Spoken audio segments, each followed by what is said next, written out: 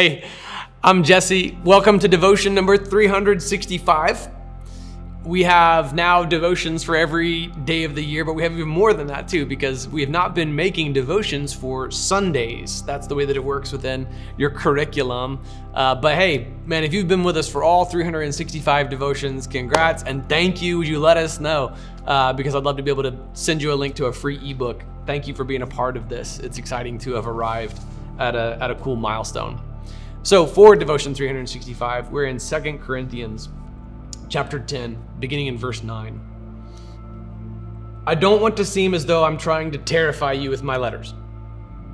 For it is said, his letters are weighty and powerful, but his physical presence is weak, and his public speaking amounts to nothing. Let such a person consider this: what we are in our letters, when we are absent, we will also be in our actions when we are present. This is the jab, the ad hominem attack that was launched at Paul that he kind of leaned into, and he sort of took it and turned it into his own introduction in chapter 10, verse 1. The second half of chapter 10, verse 1 is this: I, who am humble among you in person, but bold toward you when absent. He's taking this criticism and he's leaning into it, kind of mocking it. His detractors have resorted to just a personal attack. This is a logical fallacy, an ad hominem attack. Rather than dealing with the actual issue at hand, you attack the person behind it.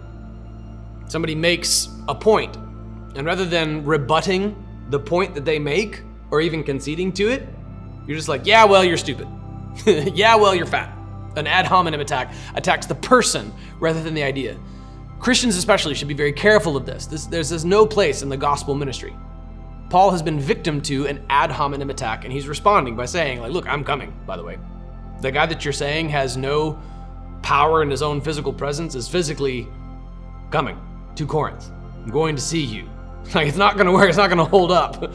So Christians, stay away from this ad hominem attack, wherein you bypass the issue at hand, and then you just personally insult the guy on the other side of the table.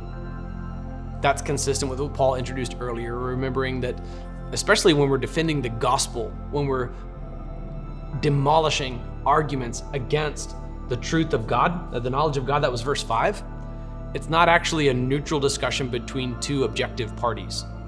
It's a matter of spiritual warfare. So don't take it personally when you're personally attacked. And don't imitate that tactic when you are representing the gospel of Jesus Christ. Even the person who is insulting you personally, the person who resorts to an ad hominem attack against you personally, like Paul, you can point out the fallacious nature of such an approach, but you don't resort to that tactic yourself, Christian.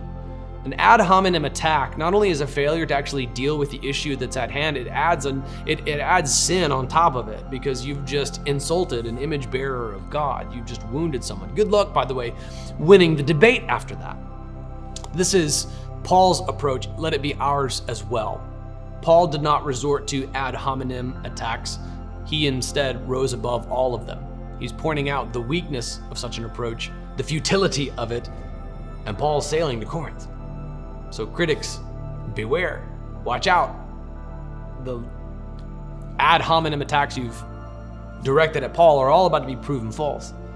Let the same be said of Christians and how we debate, how we defend the Christian faith, how we conduct ourselves online. No ad hominem attacks. Strong gospel presence, both in person and in the written word.